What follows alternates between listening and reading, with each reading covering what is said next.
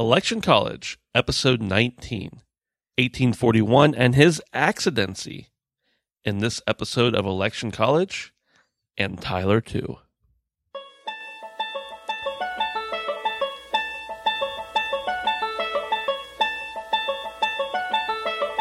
Let's throw a political party. Face it, the political scene sucks. But did it always? It's time for Election College, and class is in session. Now, your hosts, Jason Goff and Ben Smith.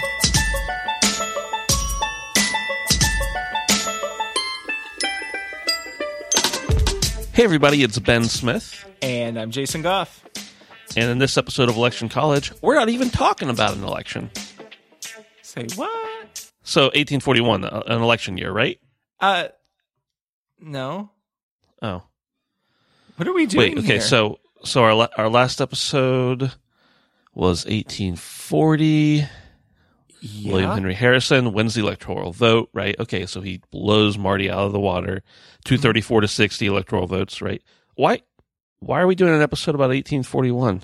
I have no idea, because it's Thursday. Right, because it's Thursday. Great, And- great reason. Mm-hmm. Yeah.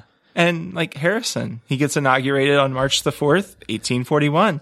It's just another cold and rainy day in Washington, and we're just hanging out. Harrison's mom's like, "Hey, Harrison, don't forget to wear your hat and your coat."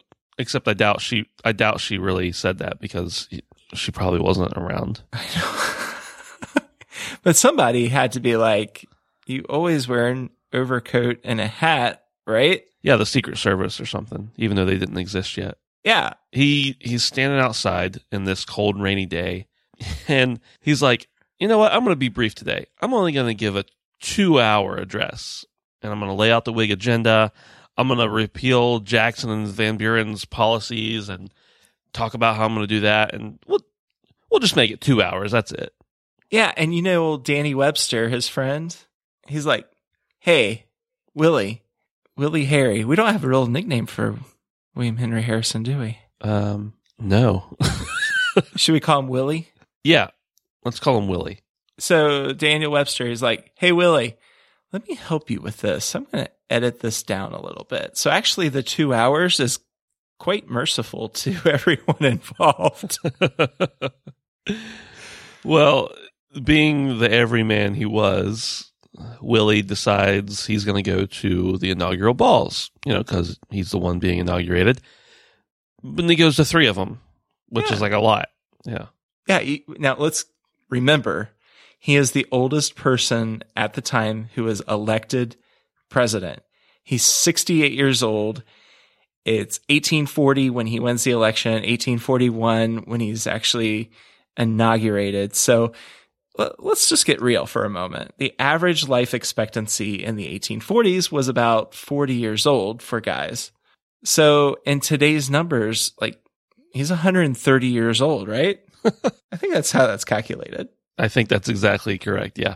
Hence, it's like dog years, Yeah. except a little different. Human. So yeah, his mom probably wasn't around to tell him to put on his coat, most likely.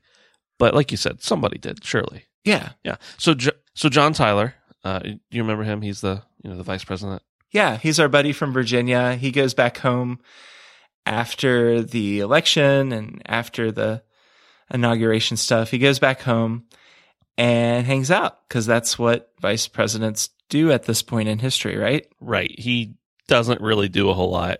He leaves the appointment of the cabinet members up to Harrison. He's like, "Yep, you're the president. You got this. Go for it." And Harrison gets some advice from Tyler. Henry Clay's trying to influence Harrison, and Willie's like, "I don't really know if what he's saying is right." So he gets some advice from Tyler, but mostly he's not really doing a whole lot. This is kind of funny about Tyler. So he's sworn in the same day as Harrison, right? Mm-hmm. As Willie. And his speech is 3 minutes long. So it's a little shorter than 2 hours, is what you're saying. Yeah. It's kind of like my wedding. My wedding ceremony was like 15 minutes. It was like, Mhm. okay, let's just get married and go. That's what John Tyler does. He swears in the new senators. He attends Harrison's 2-hour speech, does a couple other things, and he's like, hey, I'm going back to Virginia. I'm going to chill out there. Yeah, he really doesn't do a whole lot. And he continues not to do a whole lot as it moves forward. Robert Seeger II, who is Tyler's biographer, he actually says that, well, spoiler alert real quick here, had William Henry Harrison lived, John Tyler would undoubtedly have been as obscure as any vice president in American history, which is a nice way of saying he didn't really care to do much. Yeah. So let's talk about Willie again. So remember, no hat, no top coat on his inauguration day. Probably didn't have a scarf on either. Always wear Rookie a mistakes. hat. Rookie mistakes. So he normally rides in a covered carriage because, that's what you do. But he comes to the inauguration on horseback, trying to be a tough guy. And he's definitely overcompensating how he's accused during the campaign as a backwoods type. So he's looking real dapper. He's got his pomade hair grease in. He's got his 3-piece suit and his pocket watch. He's got his top hat and his monocle and his cane. At least half of what I just said is probably true because it's 41. And I mean, he's vibrant. He's strong. Yeah, he's doing his thing. He's standing up to Henry Clay.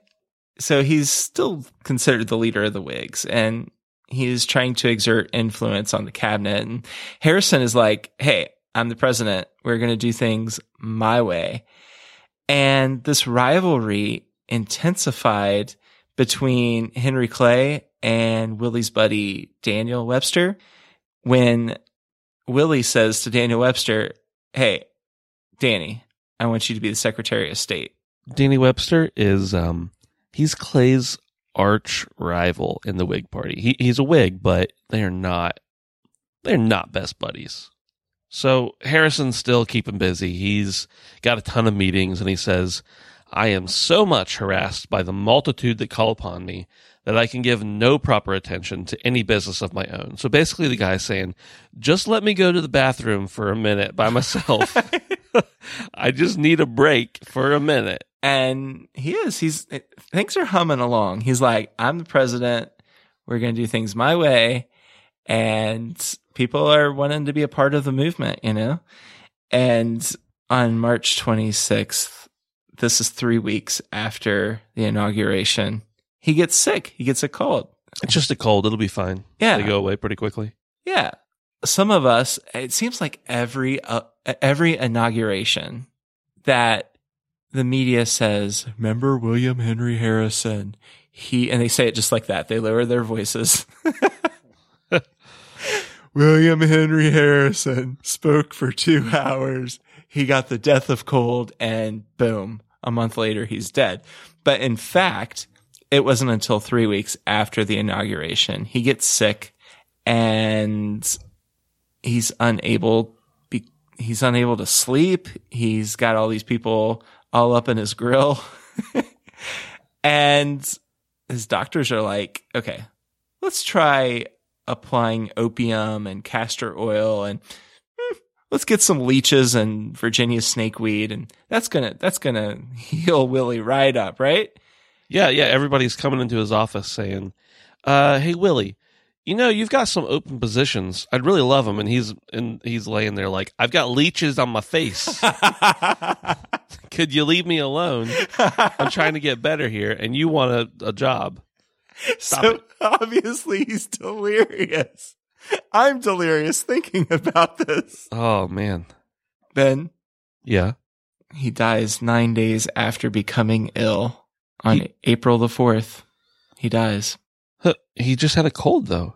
Well, if you had leeches on your face, you'd die too. Oh, man. I can't imagine I can imagine if I was going to get better going through that. Like, oh, okay, I'm fine. I just had some leeches. It's fine. But like, if I'm still going to die, I don't want leeches on me. But so anyway, Harrison, Willie, our friend, is now deceased. Well, what do we do? Yeah, you need to get old John Tyler off the mothballs. He's hanging out in Virginia. Not that he's exactly had long to do so. Right. He probably doesn't smell too bad. Right. And on the morning of April 5th, he gets word that Willie is dead, and John Tyler's like, this is my moment. I'm going to shine. I'm thinking he's probably playing Whitney Houston's One Moment in Time. This is his date with Destiny. I actually heard that song was inspired by Tyler, so I think it was the opposite way around. He wasn't inspired by it, but it was inspired by him. So everybody knows. I mean, it's just common knowledge that if the president dies, the vice president becomes the president, right? Well, kind of. See, the Constitution at this point just says that the vice president is going to take on the duties of the president. So Tyler kind of he gets word that, you know, he needs to take a shower, head back to Washington, and assume the role of the president. And so he really takes the bull by the horns here. It's his one moment in time. He decides, I'm going to be sworn in as the president. So he's in his hotel room in Washington. He gets sworn in, and that's it. He is the president. So maybe to us, but Henry Clay is like, nah, you're the vice president, and your presidency is a mere regency. But then again, I mean, Henry Clay just wants to be president, so maybe that's why he's saying that. Yeah, and Henry Clay is actually not alone in this. A lot of Tyler's opponents never fully accept him as the president of the United States. He was actually referred to many by mocking nicknames like his accidency. Oh man, that's rough. I would have some self-esteem issues. Oh, absolutely. I mean, when they're playing Hail to the Chief and some people are like, not really. Yeah. But Tyler never wavered from his conviction that he was the rightful president. And when his political opponents sent correspondence to the White House addressed to the vice president or acting president, Tyler said, I'm not even going to open it, return to sender. And yeah, John Tyler, the president. Pretty gutsy. Yeah. Well, I mean, we'll talk a lot more about his presidency in the next episode. Do we have anything more to say about Willie? Actually, he's buried not too far from where I live. His tomb is right where Ohio, Kentucky, and Indiana meet. He's buried in North Bend, Ohio.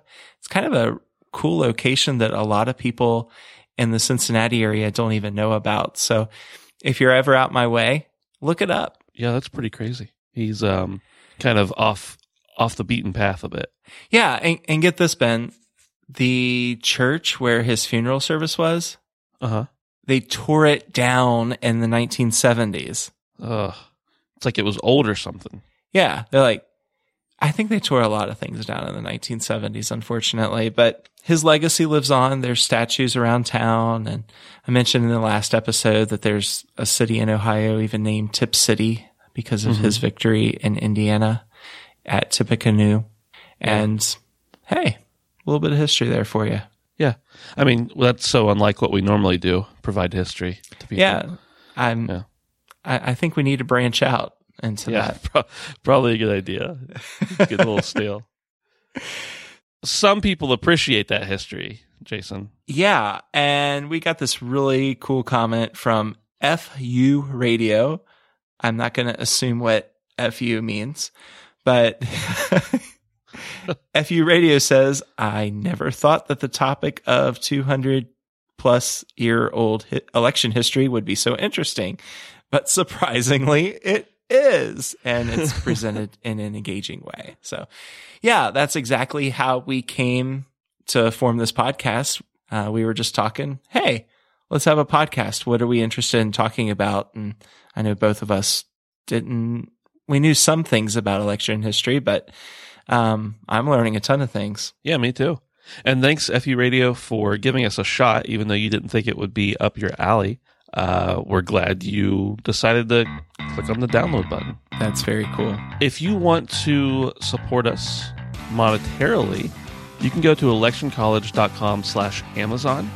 Nothing that you buy will be more. If you're already going to buy something on Amazon and you want to help us out, run the show, pay for hosting, etc., you can go to electioncollege.com/Amazon, and anything you buy will get a little piece of the pie, and you won't have to pay anything more. Yeah, and we really enjoy hearing from you on our social media sites. We are on Instagram, Twitter, and Facebook, all at Election College, and also over on our website. So connect with us there.